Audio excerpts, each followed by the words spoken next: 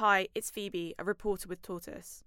When we last heard from Nina, she spoke about the similarities between what she is seeing now in Ukraine and what she has read about World War II. In today's voicemail, she's frustrated by the way Russian propaganda has been allowed to spread. It's Nina. It's the 8th day of war, and it does not matter what is the day today. Yesterday I signed the petition for NATO to close the airspace over Ukraine, and in a couple of minutes it turned out that the petition has been completely signed. There were a million of us. We all really wish NATO to make that step, as it is the only way to stop Russian army from shelling and bombarding of our cities, villages, hospitals, schools and even churches. Otherwise, a lot of Ukrainian people will lose their homes and a lot of beautiful places will be ruined. Last night I almost have not slept. There were a few sirens and I realized that it might be in Kyiv or Kharkiv. I have a lot of friends there, there is my home. Later on, I came to know that Russian missile has been down near the central railway station in Kyiv, and its part has fallen down right near it and injured some people awaiting for the evacuation. And then there was one more siren when I was seriously thinking about going to the basement, as it was too loud and too long and too close to me. And then I woke up in the morning and came to know about a series of explosions in Kyiv.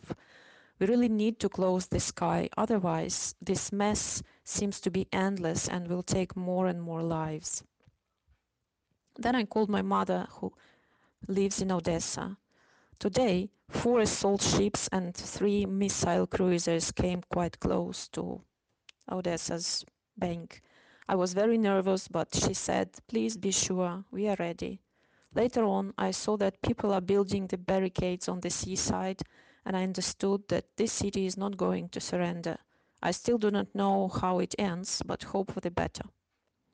What triggers me all these days is the Russian society's reaction.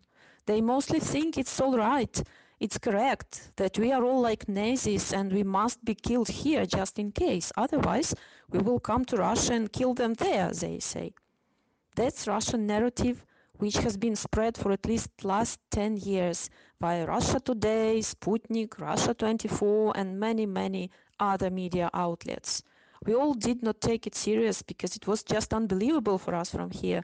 But what triggers me even more is that Europe was licensing and all that broadcasting, in fact supporting those narratives and making this brainwashing possible not just in Russia but all across the world.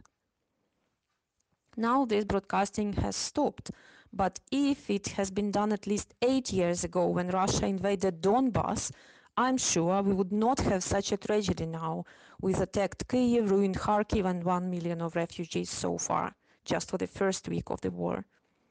But you know what?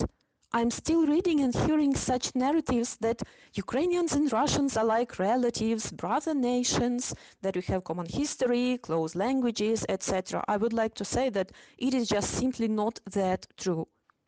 Yes, we came from the same route, Kyiv and Rus, but we went in different directions years ago. And all our common history, unfortunately, was a history of colonization, wars and betrayals. And we share a common Soviet past just because Ukraine has lost the war against Soviet Russia 104 years ago.